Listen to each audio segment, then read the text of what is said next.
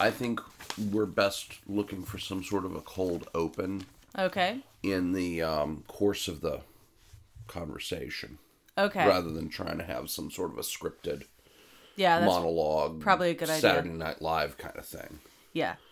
I think that was just our cold open.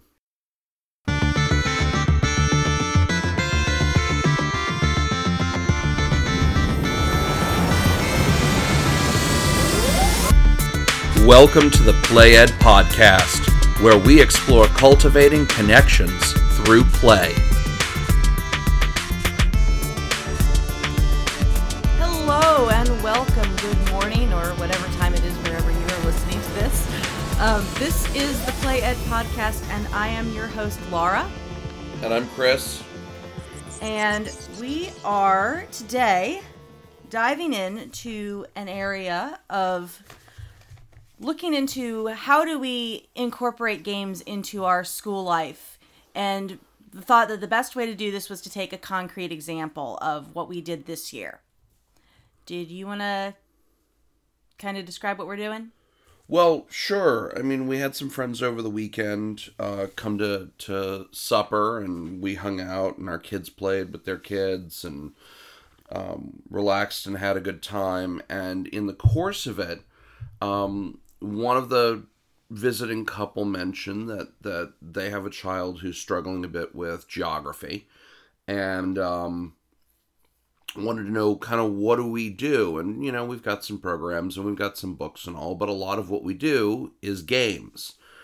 And so we talked about various games that can help with geography, and some things came up like Ticket to Ride, and there are various versions of that can cover some kind of North American geography and some European geography. I don't know that there's an Asian or Australian edition of either of those, but there might be some fan-made maps. I can start looking at that while you're looking. Sounds good. But that sort of led to a more general discussion about kind of what games have we found really, really helpful with geography specifically. And given how much of our schooling is also focused on history, one of the ways we led our children into studying history and enjoying themselves while doing it was through the lens of archaeology. I was exposed to archaeology of the classical Mediterranean world when I was in middle school. And I was introduced to a delightful book by David Macaulay, who some of you may know from his Castle, Cathedral, Pyramid, which were also adapted into PBS series. But he did a wonderful one, somewhat poking fun at archaeology, called Motel of the Mysteries, and that to me is still one of my favorite David Macaulay books. Anyway, all this is sort of LA by way of Omaha, in that one of our family favorites, a game called Thebes, put out by Queen Games, has been a central element for a couple of years now, because it combines that geographical map board. So you start to understand not just names and places, but how do they fit together in terms of relative location. But you as a player are taking the role of an archaeologist in the early 20th century, digging up the treasures of antiquity in places like Egypt and Mesopotamia and Anatolia and Greece. And our kids love playing it. The older ones have gotten to the point where they don't actually need a parent around to sort of sit with them and walk them through the game, even if they've got some of the younger kids with them, because we've played it enough. Mm-hmm. But the Thebes really kind of is a centerpiece of how we do things like history with geography, with some other ancillary stuff like archaeology. And how the kids come to enjoy it and they want to play the game. So I think today we're going to talk very specifically about Thebes, But as always, we're going to make some reference to some of the other games. So a couple of notes. While you were talking, I did go ahead and look up on Amazon. Yes, Ticket to Ride has so many expansion maps that you probably, if you're concerned about political geography, the basics of coastlines and areas and at least a couple of major cities, you probably could get most of the world if you bought every one of their expansion maps. That would get pricey. It would get pricey, but But it's a lot of fun if you like Ticket to Ride. you could do it, and if you've got a train-obsessed child, which we have, you're probably going to find a Ticket to Ride for whatever geographic area you're trying to get to know. And I've also seen it for a couple of fantasy maps. My personal favorite was the Island of Sodor expansion map that someone created. Oh, that would be awesome. Yes, if you... Playing Ticket to Ride on the Island of Sodor. Yes. But the Ticket to Ride pieces don't have the little happy smiley faces that the Thomas the Tank Engine trains do. I'm sure if you knew someone with a 3D printer, you could fix that. Oh, of course, you wouldn't even need like a model sculpt, etc. You just need a 3D printer these days. Yes. All right, one of these days I will enter the 21st century, I promise. Yes. But My quill pens and my clay pipes. I did want to mention one other thing we talked about with our friends about geography while we were doing that, and that was an online game called GeoGuessr. Oh, that's right. And that is a game that uses Google Earth and Google Street View, and it gives you a thing where you put it in and it drops you in a random place somewhere in the world. And they've got variations, like you can say, I only want to do Europe, if you're trying to work on European geography. And what it is that you have to use clues from your area that you're in. Does it appear like it's a place where you have to drive on the left side of the road or the right side of the road? What languages are on the signposts? What is the terrain that you're in? To start getting clues as to what part of the world are you in, and then eventually make a guess, your best guess as to where you actually are in the world. And I thought that from a viewpoint of trying to learn things like terrain, is this mountainous, desert, taiga, tundra, forest, rainforest, are you within the tropics? That was a great game that you could play with a child online that would help to start getting you an idea of modern political geography as well as terrain and landmarks. And it's fun to play and can actually be pretty addictive.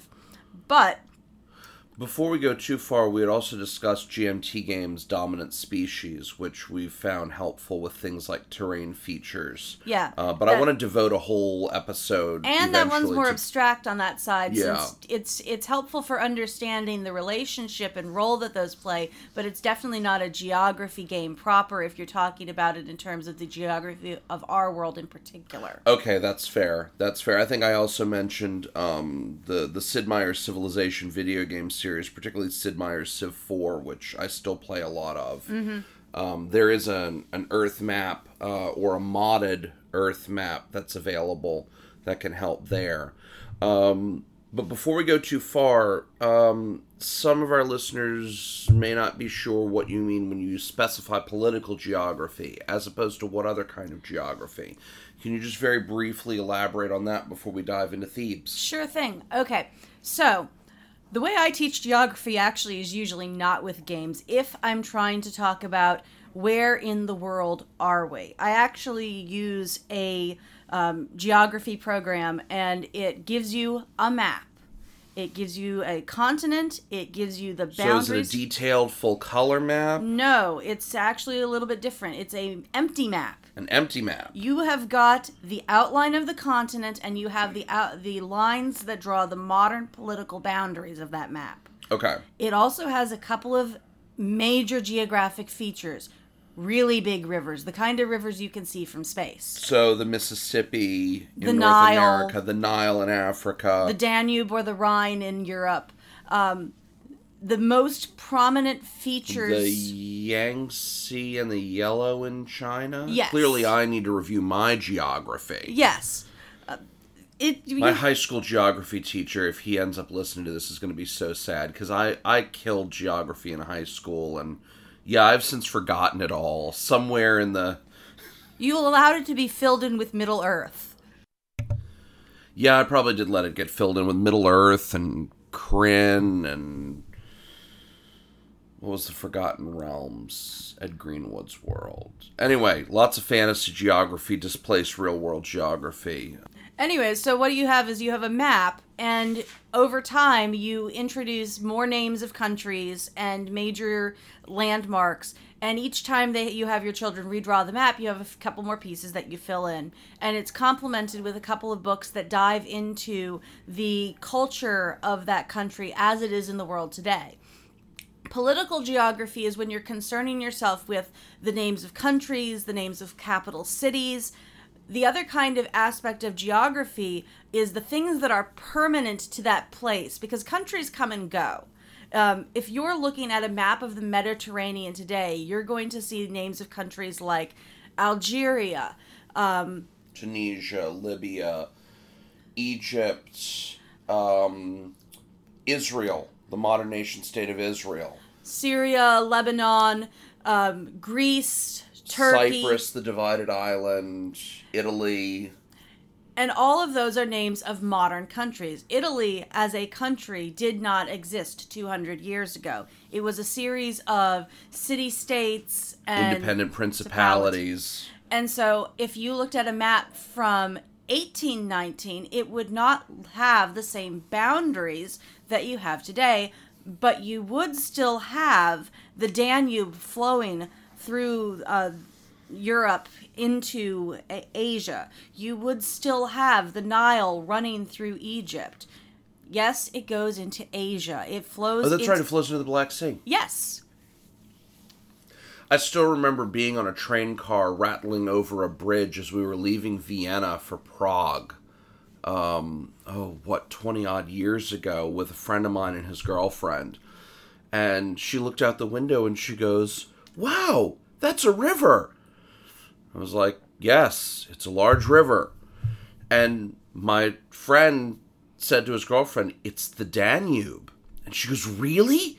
That's the Danube? Cool." And he sits back and he looks at me with a smirk and he says, "Did it occur to you to question how I knew it was the Danube?" She's like, "Well, you wouldn't lie to me, would you?"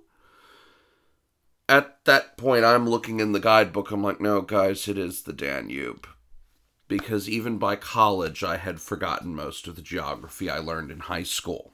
That's probably because you learned it without having any reason to want to know where the Danube was, or why it was important to know what the Danube was. Well, I knew Caesar marched up to it when he was conquering Gaul, but no, maybe that was the Rhine. I knew he did stuff with the Danube, but we're way off topic now. Yes. Thebes. And so there's going to be things that are permanent to geography. The outline of the Mediterranean doesn't change even as the names of the countries do. And part of what I like about studying ancient history is you do discover it's like once upon a time, this country was not called Turkey. It was part of the Persian Empire and has had a bunch of different names over the last several millennia. And so each time you're playing a game, you're trying to learn not only what is it called now, but what it used to be called when you're diving into a history game. And the thing about Thebes is that it's interesting in that it's dealing with two periods of history at the same time. You're both dealing with the history of the early 20th century as you're having a boom in archaeology. All of a sudden there's this race as people from all over the world, but primarily the European colonial powers are racing around these sites in the Mediterranean. There's been a huge number of places where you've started to dig in and discover these treasures, and all of the museums want to have their treasure that they can show off. So there are a number of sociopolitical reasons and historical reasons for why this boom in archaeology occurs in the 19th century. Setting a lot of that aside, fascinating as it is, the game itself is originally a German game, sometimes called a Euro game.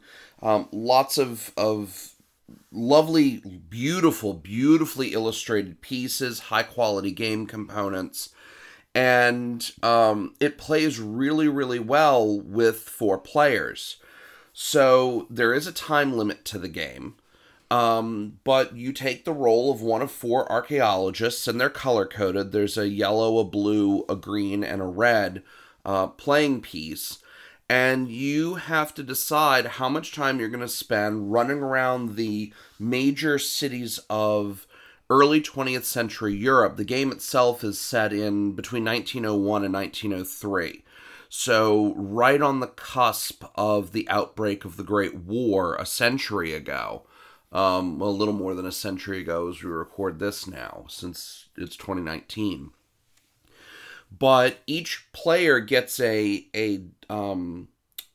a circular analog slide rule to determine how much time they spend digging based on how much knowledge they've accumulated in those cities when they actually get out to the archaeological sites. And you have to secure permits for your workers to dig, which I thought was a delightful thing. And then the digging mechanism I thought was fascinating.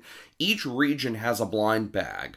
And in the blind bag are the treasures you're trying to extract, as well as lots of chits that have just sand or dirt printed on them. And so it's a way of getting your hands dirty without actually getting them dirty. Mm-hmm. So when you dig, you're told how many chits you can pull out of the blind bag based on that slide rule. And then you blindly put your hand in, you pull out that number of chits, and you see if you got any treasures. One of our sons spends almost no time in Europe collecting information. He makes a beeline to get his digging permits and start digging in the areas he cares about. He usually pulls up some of the best stuff. The rest of us have followed a strategy of accumulating some knowledge and then heading out and digging, and our finds aren't always quite as good. And then there's a couple who haven't quite learned that you need to balance that digging versus knowledge accumulation. But one of our oldest did try for a few games to just accumulate knowledge and go to academic conferences and see if he could put together a winning point total that way. I think he ended up coming in second. Yes. And that's one of the things that is fascinating, is that there's different ways to win the game because it is a point-based game, and there's multiple ways to accumulate points. And it's a game that has a time limit, and so you're having to make decisions about how much time do you spend gathering knowledge before you dig, understanding that there's the very real chance that you might miss a window of opportunity if you spend too much time in preparation. That's a nice way to simulate the very real world experience that you have in archaeology, that you may have a period of time where you have to dig and your permits may expire. You can only get so many seasons. Your money runs out. Your time runs out. And so you have to make the decision of, if you had more information, you might have a better chance at getting good treasures because you've got a better, more accurate idea of where to dig, what to dig, and the restrictions simulate that experience of, you might find better treasures if you get there first. You might find better treasures if you get there with more information, and it's just hard to tell which. But speaking of treasures, part of what I love is the idea that you can dig in, and each of the 5 areas that you can dig has a number of significant historical artifacts that you can recover, and there's even a guide in the game that tells you a little bit about each of them. So you can dig in Mesopotamia, Palestine, Egypt, Greece, and Crete. Crete, yes. And since we have spent a lot of time dealing with the history in each of these areas, as the more we've played the games, the more we'll go through a game, and one of our kids will go, oh, I know that fresco from Crete. I recognize that from the Palace of Knossos.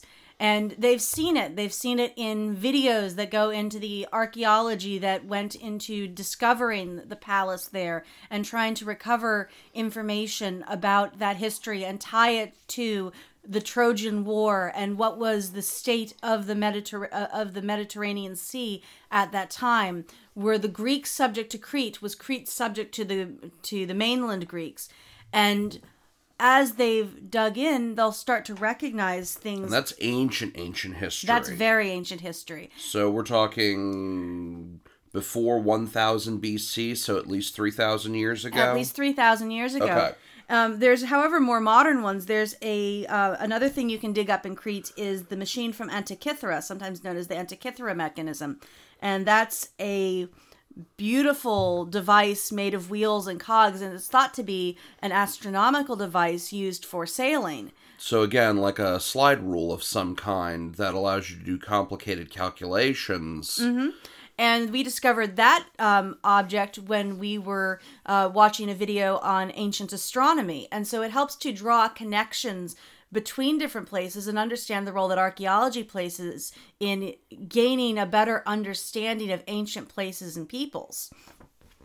But the one that is my personal favorite is from Egypt. And that's, you can dig up the Narmer Palette.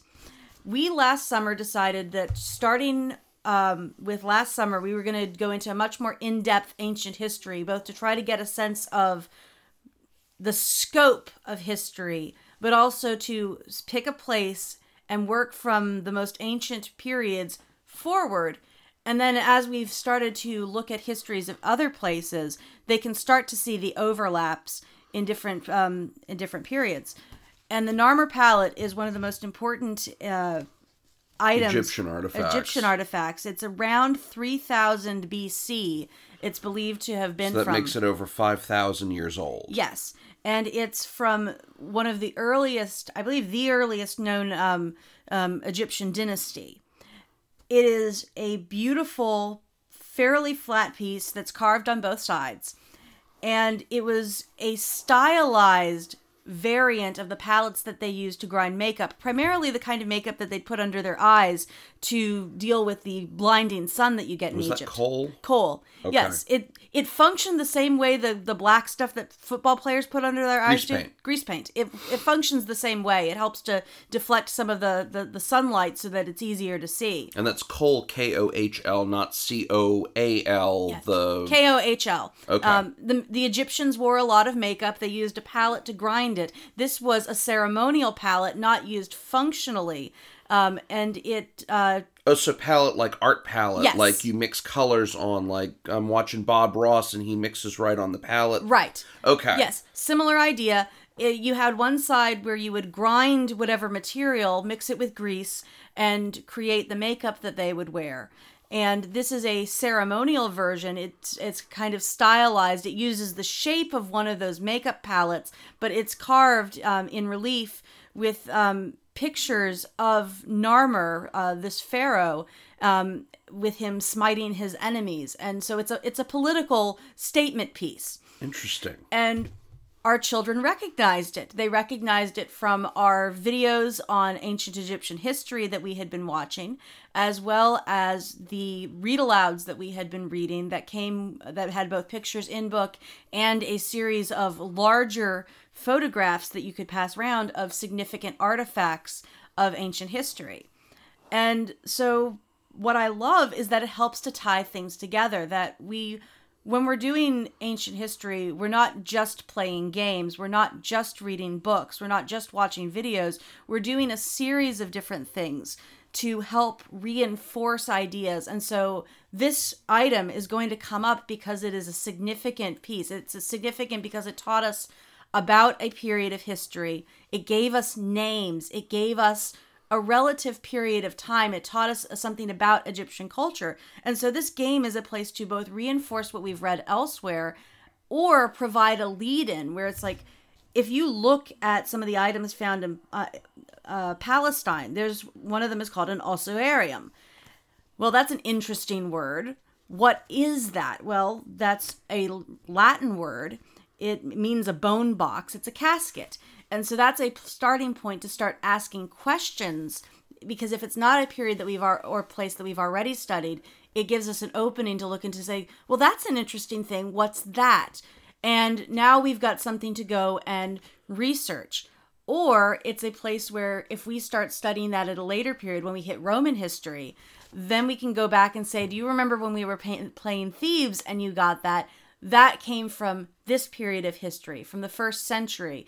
It came from this period in time where these were the people living in this part of the world. And this was what their culture was like. And this was how they commemorated their dead, as opposed to what was happening 500 years prior. So we seem to be getting rather far afield from geography, but it is fun to see how all those interconnections play out. The thing about geography is that it's intimately tied to history. Geography is more than just maps. It's what we think of as geography, because if you took a geography class in school, as I did, and as I did, you had a class that was primarily concerned, and really the only thing you can easily test is maps. Can you draw the political boundaries? Can you draw the major landmarks? Okay, I know that the Alpine mountains in Europe are in this place, and I can identify the Danube, and I can identify the Rhine. Didn't your teacher focus on the Middle East, even though it wasn't part of the main curriculum? Yes, because the Gulf War, the first Gulf War, broke out when you were in. Yes, when I took my geography class was actually in middle school, and we were doing most of the world. I know I remember doing South America. I know I remember doing Europe. We probably tried to get most of the world into that 1 year of geography, which really is not bad. It's not a bad way to do that, to try to cram it all into 1 year, because you probably get more intensity, and you get a reinforcement of other areas of the world that are more important to the history you're studying as you do this, as you encounter them in history class. But I think my school district's idea was get it in middle school, so that as you start encountering the upper level history classes, as you head into late middle school and into high school, you'd have a frame of reference and have gone through the world at least once. But we in fact studied the modern political boundaries of the Middle East because we were at war in Kuwait that year. And that was a case of, we were seeing these maps on the television every night anyway. And his thought was, we should know where this place is in the world, especially since being a community that was essentially a suburb of the Washington Beltway, there were a lot of my classmates who had parents in the military and in government. And so we were invested. It mattered to us even more than average. Okay. And so we did learn a lot about, where is Kuwait and where is the United Arab Emirates and all of these different places. Where is Iraq? What is the Persian Gulf? And I've still to this day got a pretty good understanding of that geography because of that class, because it mattered at the time. Gotcha. So there was some relevance and there was some intensity, which made it memorable. Yes. But it was still otherwise a fairly standard class in geography. And what you're mostly dealing with in a geography class is political boundaries and geographic features, because that's what's easy to test. But geography is a lot more than that. Geography is things like terrain. It's understanding that Italy is Italy because you have the Alps to the north and the Apennines running down the spine. And that affects things like the peoples that went there and what kind of things that they can grow or not grow. Why did the Greeks settle in the south of the island and on south of the peninsula and on Sicily, but not really go much further north?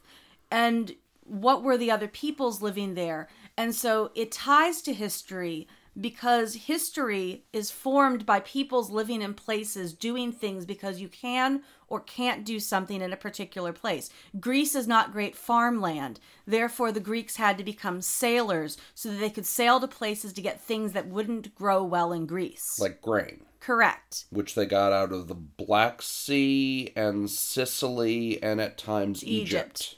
And what we're currently studying at the moment is Greek history, ancient Greek history. And as we've been doing an intensive course on the Peloponnesian War, what's fascinating is discover how much of the strategic regions came from the fact that you can't grow grain in Attica, the region around where Athens is.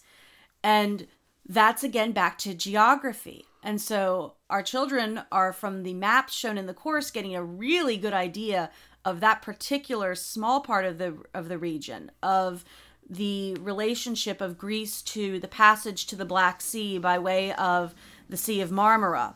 They're seeing how easy it is to get to Crete, to Sicily, how you have to sail to get around down to Egypt, and that the ability to keep parts of Greece fed influenced where they would build colonies, what trade routes had to stay open. And that gets us back to geography, which is about where are these places in relationships to others, and learning what they were called in different periods of history.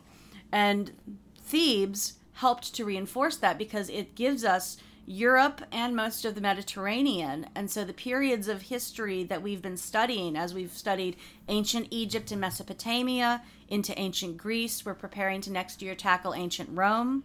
Those areas are getting enforced, and the archaeology that is done is mixed with the geography and gives us starting points to talk about the history that is what comes out of those places. So we've discussed Thebes a little bit. We talked about some of the gameplay, the fact that it's very accessible even to the youngest children because it's not primarily a text-driven game. It's primarily images. And for adapting to younger children, and by younger I'm talking, this is a game designed largely for teenagers and adults, 2 to 4 players. We tend to play it with our youngest right now is almost 5, and he's been playing for about a year and holding his own. He likes being able to pull the chits out of the bag and help out. Doesn't quite have the attention span for a full game, so we usually partner up him with one of us or one of the old or our oldest. We talked a little bit about Thebes and its gameplay and kind of what appeals. The fact that our kids love it and will now pull it down and play it voluntarily.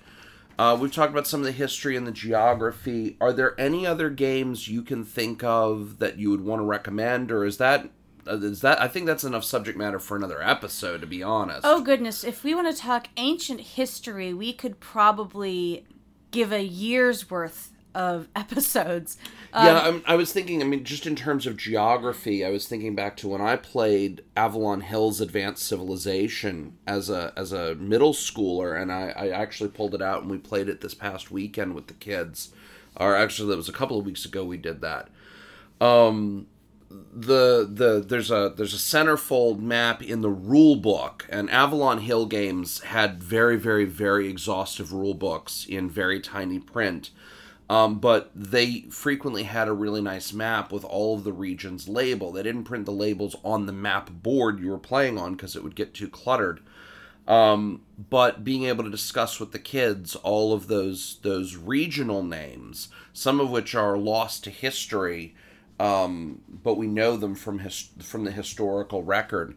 I can think of probably a dozen games, at least maybe 24 that we owned that just deal with geography. Mm-hmm. We were playing Fire and Axe a few weeks ago, and in that the players take the role of Norsemen going out a Viking, getting in their long ships and going and either raiding or trading or settling colonies throughout the islands and the lands surrounding Scandinavia. Mm-hmm. And there are some interesting features with that. But again, giving some reinforcement of geography. I know GMT's Fire in the Lake, which covers the insurgency in Vietnam, the Vietnam conflict, the whole map board is, this is a significant part of the map board, is that map of Vietnam, mm-hmm. as it was in the 1960s. Yes, and I think that's the thing. If you're looking for a game to reinforce geography, you almost have to start with, well, what kind of geography? Are you talking? And what period? What period? Are you talking about, can you recognize all of the modern all of the modern nation states that currently exist in the world, there's probably one way to do that. Are you talking general features? That's a different thing entirely. Okay, are you just trying to remember the 50 United States? Honestly, I'd hand you a puzzle. I think I probably know most of the United States because of playing map puzzles. And a puzzle is a game. It's about figuring out where does something belong in a mix of things. And so you almost have to start with what is your goal before you go with what is the best way to achieve it. You always have to begin with the end in mind. Exactly. So for us, where our goal is, we're wanting to teach ancient history. Our first starting point is, well, let's start at a place that both is familiar, because the boundaries of Europe a century ago are roughly still where they are now, especially in terms of major cities. And it gives us the places of, here's where this was happening. Here's a world that's much closer to now. And this is our entry point into a world long ago when the names of the places were different. And here's the things that we discovered that led us to learn about that. And it also helps us to recognize that the names of countries change, but the place, its features stay the same. And that's conceptually a concept as far as geography goes. That was one that we wanted to reinforce. And that's why Thebes is one of the games that, as we started saying, all right, we're doing ancient history this year, what games can we play that give our kids a foothold into this place and as an interest in the things that we use to learn about it, and really dig into understanding these places.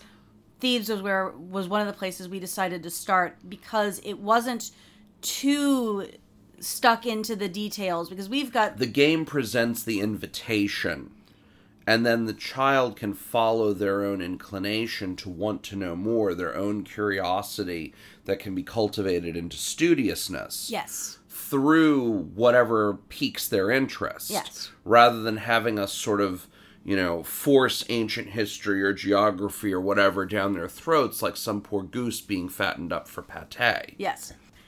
Yeah, that image of a goose. Oh my goodness. So we hope you've enjoyed today's discussion. All of the games that we have mentioned today, I will make sure can be found in the show notes.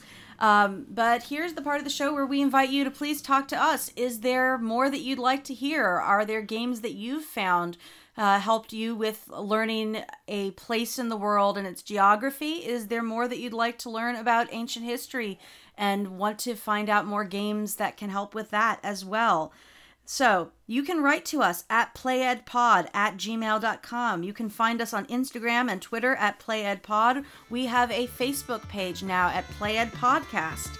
Please tell us your thoughts, and until next time, thanks for listening. Have a good one. Bye.